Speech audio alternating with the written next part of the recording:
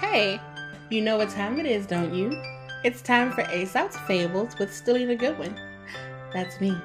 Today's fable is The Boy and the Scorpion. A boy was hunting locusts on a wall and had already caught a great number of them when he spied a scorpion and mistook it for another locust.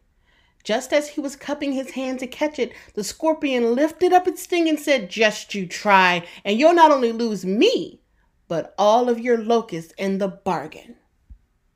The moral of the story is one mistake has the potential to undo all of the accomplishments you've made. That's all for today. What did you learn from today's fable? I'd love to know.